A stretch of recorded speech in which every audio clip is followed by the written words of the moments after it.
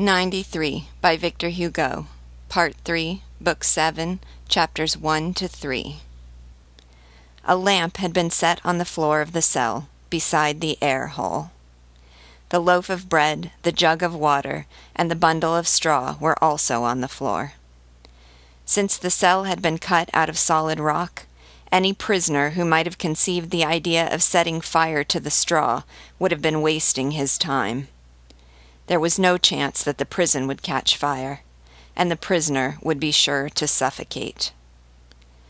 When the door turned on its hinges, the Marquis was pacing the floor of his cell, mechanically walking back and forth like all caged animals. At the sound made by the opening, then the closing of the door, he raised his head. The lamp, which was on the floor between the Marquis and Gauvin, shone on the faces of the two men. They looked at each other, and this look was such that they both stood motionless. The Marquis laughed and cried out, "Good evening, monsieur. It's been quite a few years since I had the good fortune of seeing you. I thank you for doing me the favor of coming to pay me a visit. I'll be glad to talk a little. I was beginning to be bored. Your friends are wasting time. Proofs of identity, a court-martial, those formalities are long and tedious. I'd get things done much more quickly. This is my home now. Please come in. Well, what do you think of what's been happening? Odd, isn't it? Once upon a time there was a king and a queen. The king was the king, and the queen was France. The king's head was cut off, and the queen was married to Robespierre. The queen and Robespierre have had a daughter known as the Guillotine, with whom, it seems, I'm going to become acquainted tomorrow morning. I'll be delighted, just as I'm delighted to see you. Is that why you've come? Have you been promoted? Are you the executioner now? If this is merely a friendly visit, however, I'm deeply touched. Vicomte, you may have forgotten what a nobleman is like. Well, here's one for you to examine. Look at me. I'm a strange specimen. I believe in God, tradition, the family, my ancestors, my father's example, faithfulness, loyalty, duty toward one's sovereign, respect for old laws, virtue, and justice. And I'd gladly have you shot. Please be so kind as to sit down. You'll have to sit on the floor, of course, because there are no chairs in this drawing-room, but a man who lives in mud shouldn't mind sitting on the floor. I don't say that to offend you, because what we call mud, you call the nation.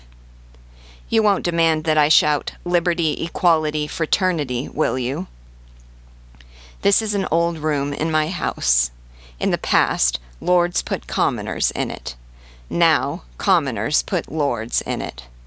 Such foolishness is called a revolution. It seems that my head is going to be cut off 36 hours from now. I have no objection to that. However, if my captors had been polite, they'd have sent me my snuff-box, which is upstairs in the mirror room, where you played when you were a child, and where I used to bounce you on my knee. Monsieur, I'm going to tell you something. Your name is Gauvin, and strangely enough, you have noble blood in your veins, the same blood as mine, in fact, and the blood that makes me a man of honor makes you a rascal. Such are circumstances. You may tell me it's not your fault. It's not mine either. A man may be an evildoer without knowing it. It comes from the air he breathes. In times like these, no one is responsible for what he does. The revolution is guilty for everyone, and all your great criminals are innocent as lambs. What fools! And you most of all. Allow me to admire you. Yes, I admire a young man like you who's a nobleman, well placed in the state, with great blood to shed for great causes, Vicomte of this Tour Gauvin, Prince of Brittany, able to be a duke by right and a peer of France by heritage. In short, who's nearly everything a sensible man could want to be in this world, and yet who takes it into his head, being what he is, to be what you are, so that his enemies regard him as a scoundrel and his friends as an imbecile. By the way, give the Abbé Simordan my congratulations."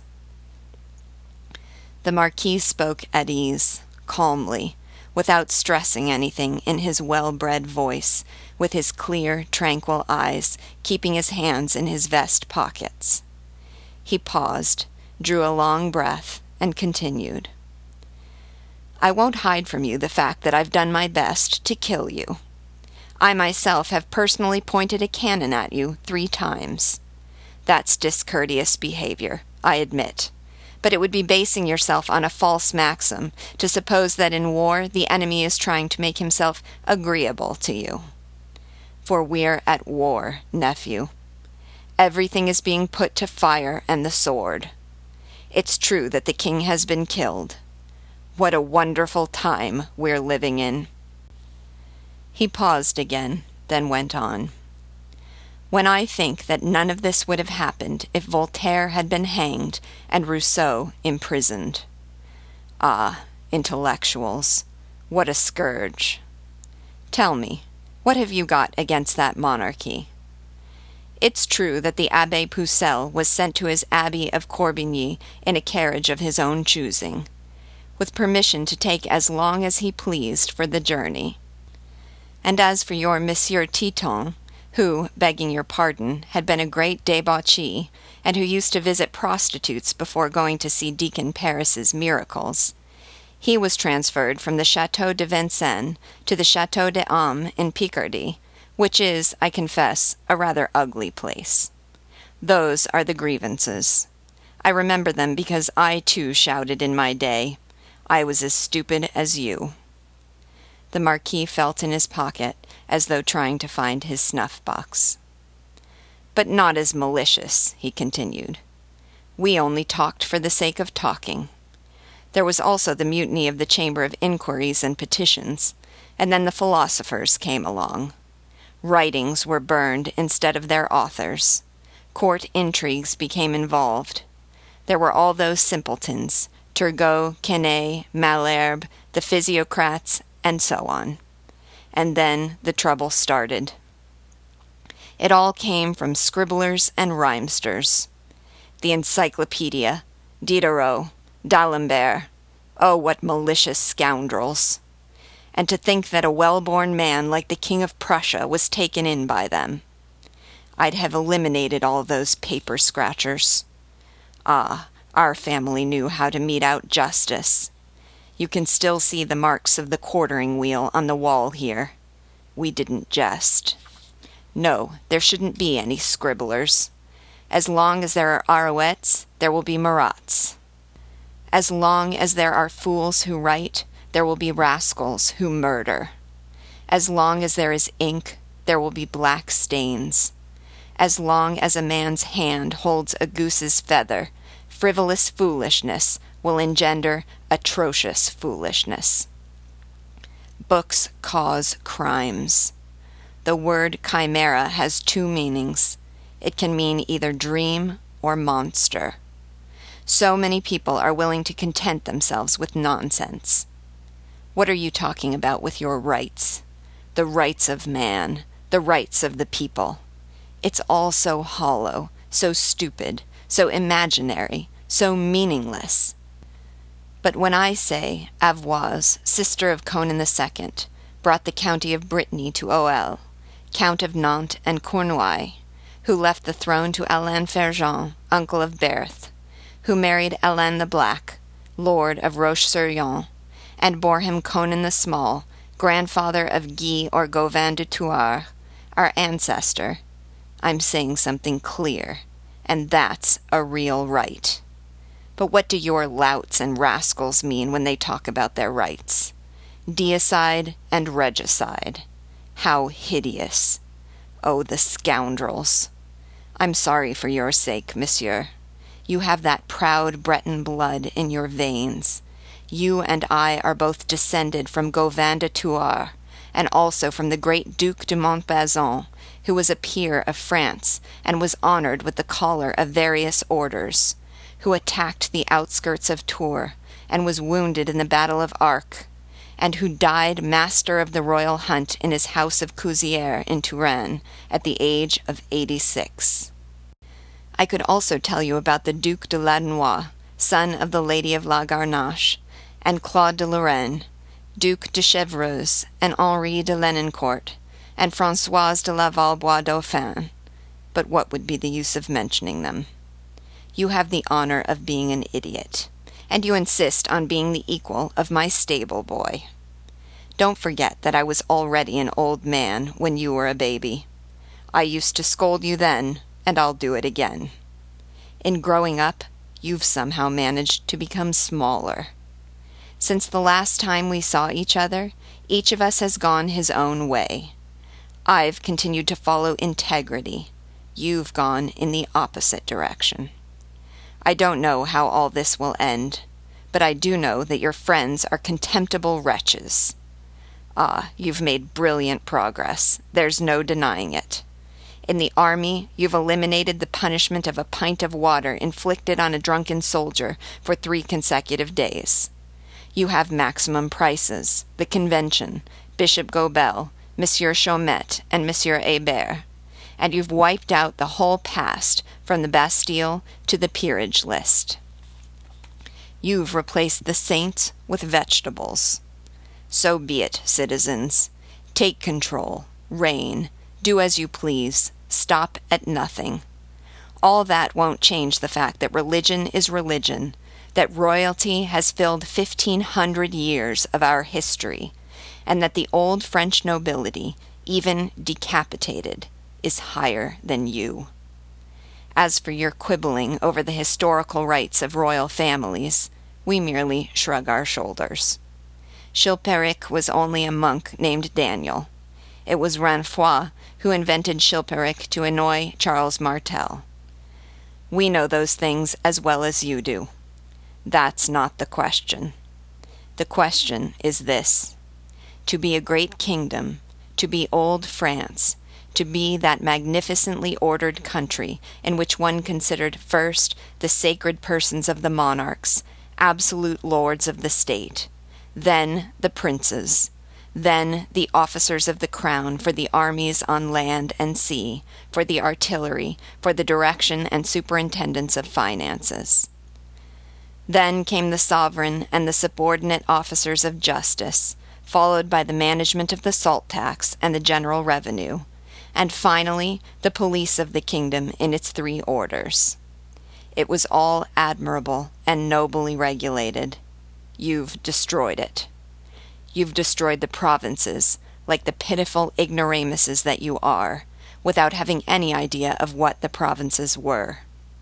The spirit of France is composed of the spirit of the whole continent, and each French province represented one of the virtues of Europe. The candor of Germany was in Picardy, the magnanimity of Sweden in Champagne, the industriousness of Holland in Burgundy, the liveliness of Poland in Languedoc, the gravity of Spain in Gascony, the wisdom of Italy in Provence, the subtlety of Greece in Normandy, the faithfulness of Switzerland in Dauphiné. You knew nothing of all that. You've broken, shattered, smashed, and demolished, and you've calmly been brute beasts. So you don't want any more noblemen? Well, you won't have any more. There's no hope of it now. You'll have no more knights, no more heroes. You can say goodbye to all the ancient grandeur. Find me a Dassas now. You're all afraid for your lives. You won't have any more Chevalier de Fontenoy, who saluted before killing. You won't have any more of those fighters in silk stockings at the siege of Lerida. You won't have any more of those proud military days when the plumes passed like meteors. You're finished as a nation. You'll undergo the rape of invasion. If Alaric II returns, he won't find himself confronted by Clovis. If Abderraham returns, he won't find Charles Martel.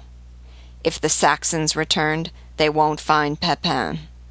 You'll have no Agnadel, Rocroi, Lens, Staffard, Neerwind, Steinkirk, La Marseille, Rocou, Laufeld, or Méon.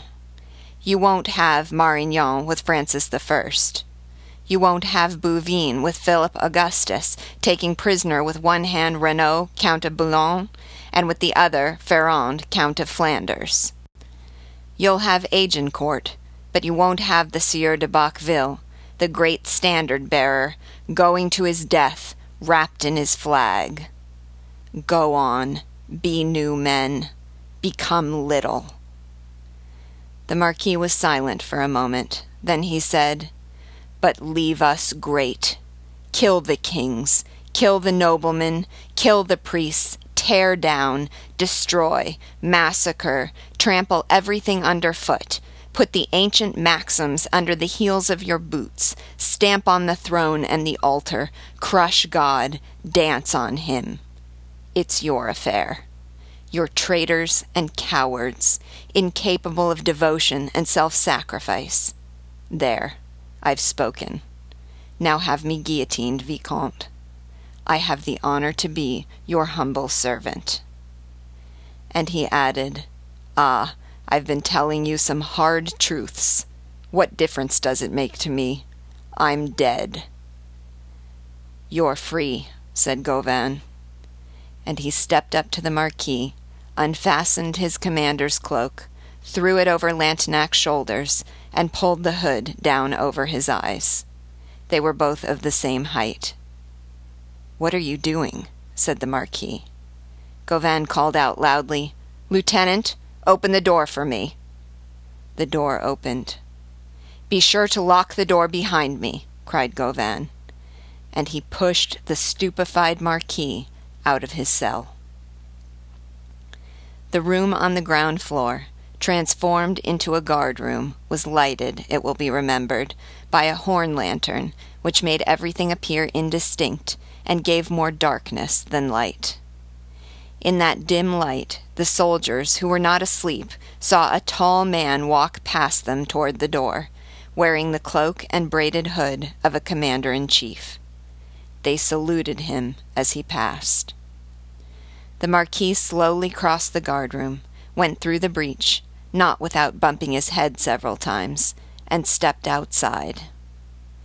Thinking he was seeing Gauvin, the sentry presented arms.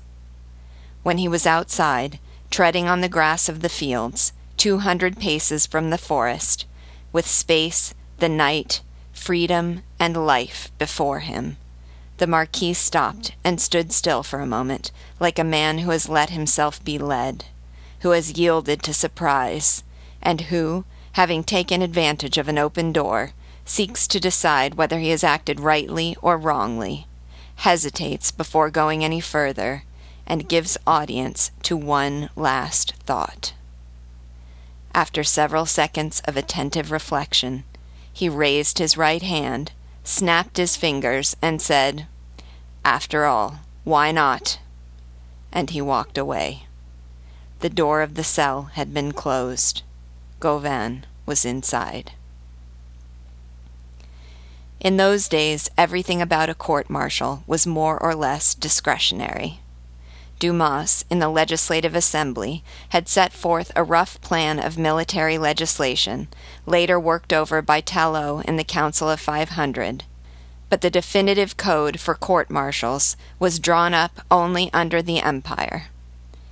Incidentally, the law requiring military tribunals to receive votes beginning with the lowest rank also dates from the Empire. During the Revolution, this law did not exist. In 1793, the presiding judge of a military tribunal was almost the whole tribunal in himself. He chose the members, arranged the order of ranks, and established the manner of voting. He was the master as well as the judge. Simordan had decided that the court-martial would be held in that same ground-floor room where the Retirade had been, and which was now a guard-room. He wanted to shorten everything, the distance from the prison to the court, and from the court to the scaffold. At noon, in accordance with his orders, the court was assembled. with the following display of pomp: 3 straw-bottomed chairs, a pine table, 2 lighted candles, and a stool in front of the table. The chairs were for the judges, the stool for the accused.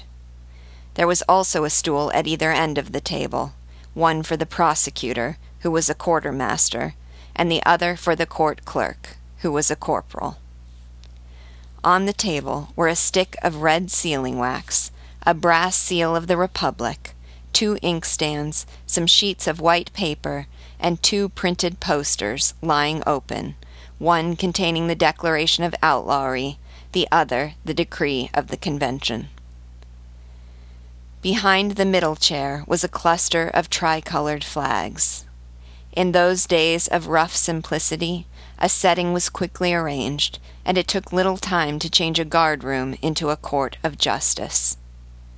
The middle chair, intended for the presiding judge, faced the door of the dungeon. The audience was composed of soldiers. 2 gendarmes guarded the stool of the accused.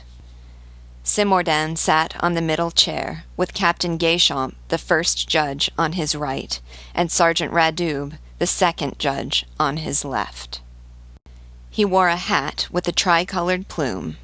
His saber hung at his side, and his 2 pistols were in his belt. His bright red scar added to his fierce appearance. Radoub had finally allowed his wounds to be dressed. Around his head was a handkerchief on which a blood stain was slowly widening. At noon the session had not yet begun. A courier, whose horse could be heard pawing the ground outside, was standing near the table of the tribunal. Simordan was writing. He was writing this: Citizen members of the Committee of Public Safety, Lantenac has been captured and will be executed tomorrow. He wrote the date, signed his name, folded and sealed the dispatch, and handed it to the courier, who left. Having done this, Simordan said loudly, "Open the cell."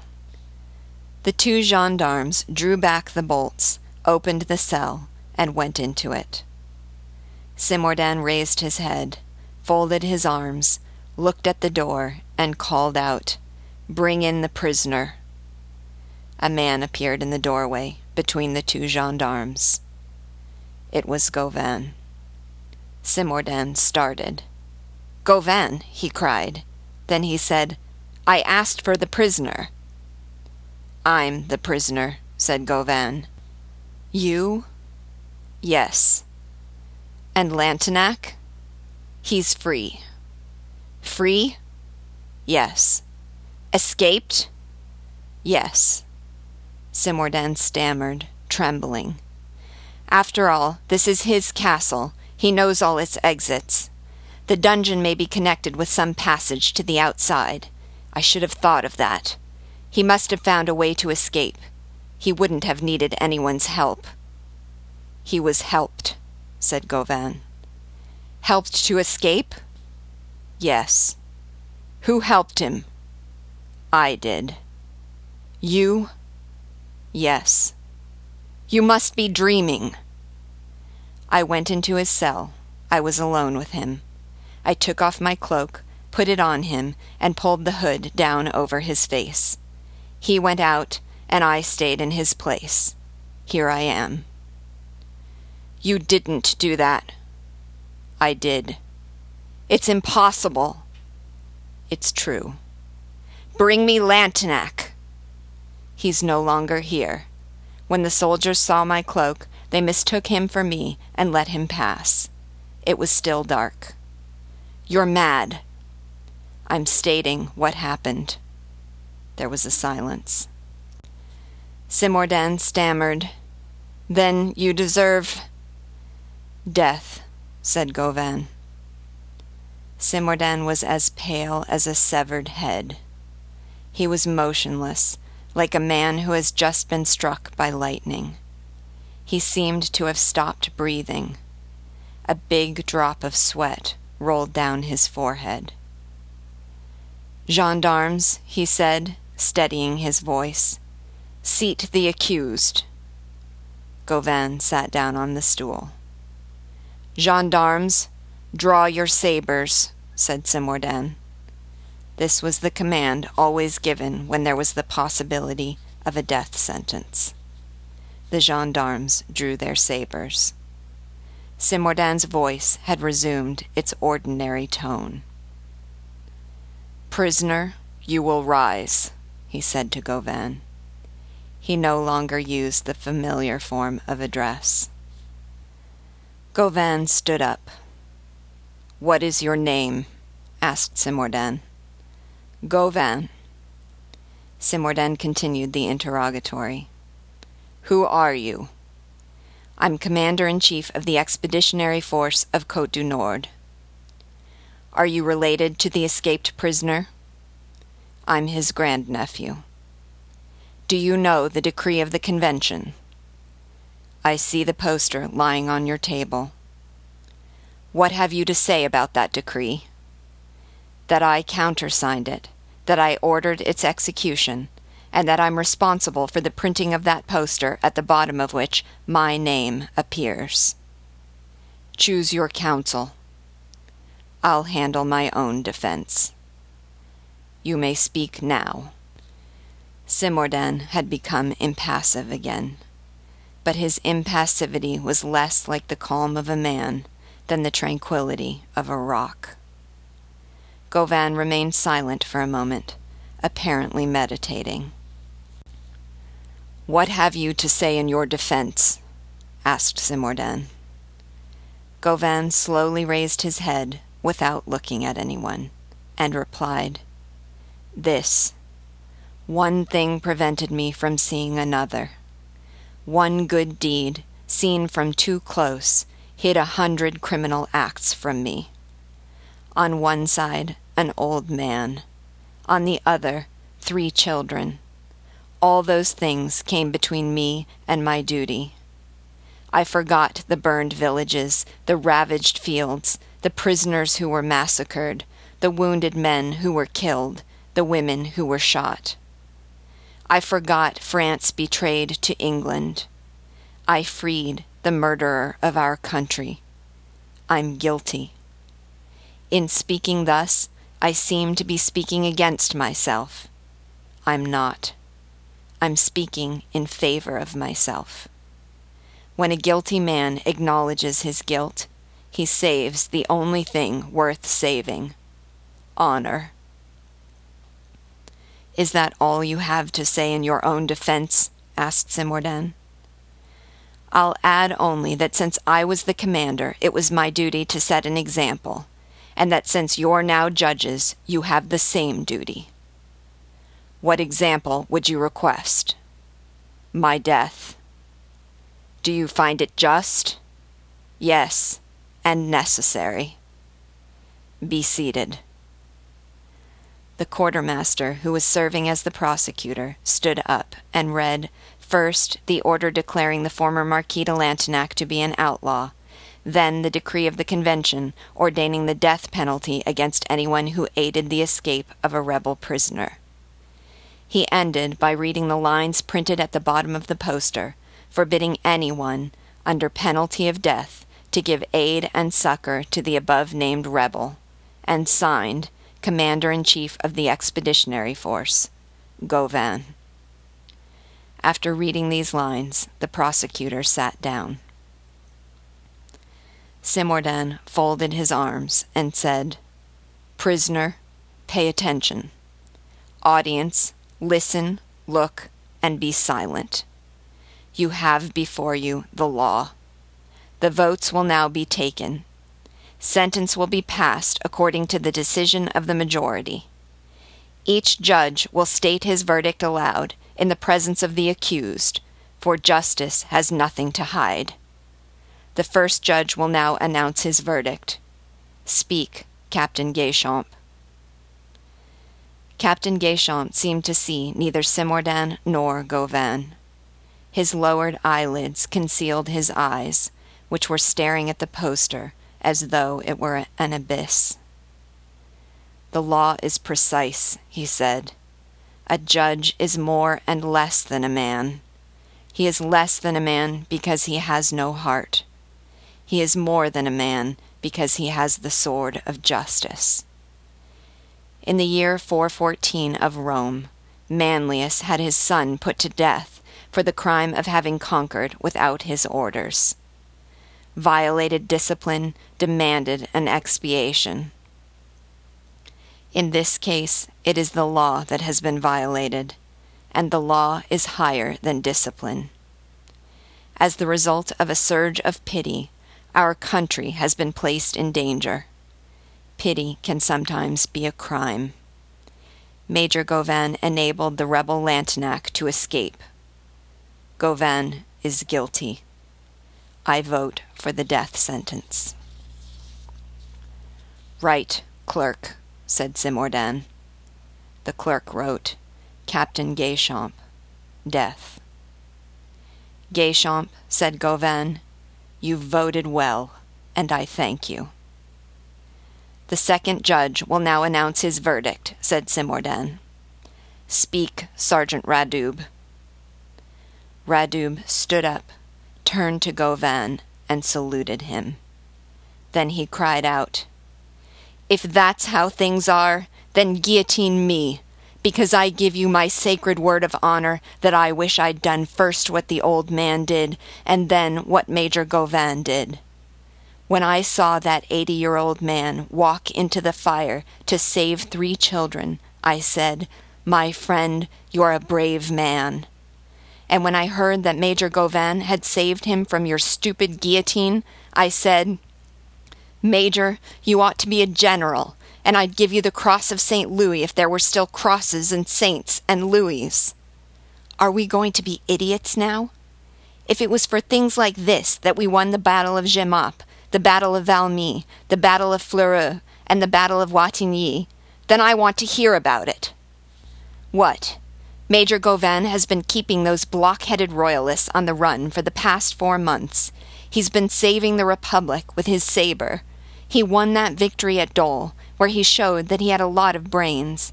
And when you have a man like that, you try not to have him any more? Instead of making him a general, you want to cut off his head? It's enough to make a man jump off the Pont Neuf head first.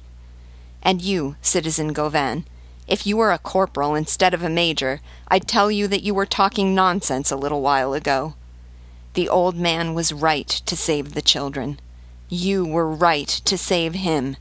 And if people are going to be guillotined now for doing the right thing, I'll be damned if I know what's going on. Where will it all end? It's not true, is it? I feel like pinching myself to see if I'm awake. I don't understand. Should the old man have let the children be burned alive? Should Major Govan have let the old man's head be cut off? Cut mine off. I'd just as soon you did. Suppose the children had died. The Red Bonnet Battalion would have been dishonored. Is that what you wanted? Then we might as well eat each other up. I understand politics as well as any of you. I belonged to the club of the Section de Pique. We're starting to get stupid. I'll sum up my way of looking at this. I don't like things that have the disadvantage of making you not know where you stand. Why the hell are we getting ourselves killed?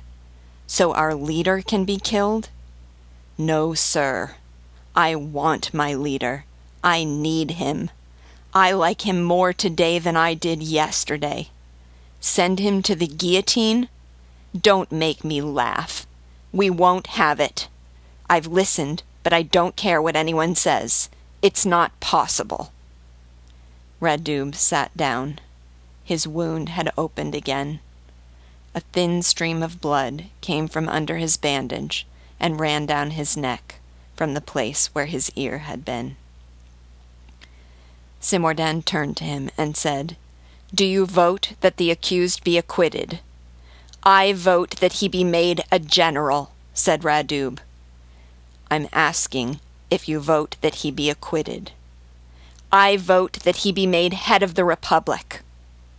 Sergeant Radub, do you vote for Major Govan's acquittal or not? I vote that I be executed in his place." "Acquittal," said Simordan. "Write it down, clerk." The clerk wrote, "Sergeant Radub, acquittal." Then he said, "1 vote for death, 1 vote for acquittal. A tie." It was Simordan's turn to vote. He stood up. He took off his hat and put it on the table. He was no longer pale or livid. His face was the color of earth. The silence would not have been deeper if everyone present had been lying in a tomb. Simordan slowly said in a solemn, firm voice, "Accused, the case has been heard. In the name of the Republic, by a majority of 2 votes to 1, the court-martial—" He stopped short and paused. Was he hesitating before death? Was he hesitating before life? Everyone held his breath. Simordan continued, "Sentences you to death." His face expressed the torment of a sinister triumph. When Jacob had himself blessed by the angel he had overcome in the darkness, he must have had that fearful smile. It was only a gleam, and it quickly passed. Simordan again became a man of stone. He sat down, put on his hat, and added, "Govan, you will be executed tomorrow at sunrise." Govan stood up, saluted, and said, "I thank the court." "Take the condemned man away," said Simordan. He made a sign. The door of the dungeon was opened. Govan went inside, and the door was closed again. The 2 gendarmes stood guard on either side of it, with their sabers drawn. Sergeant Radub, who had just fainted, was carried out of the room.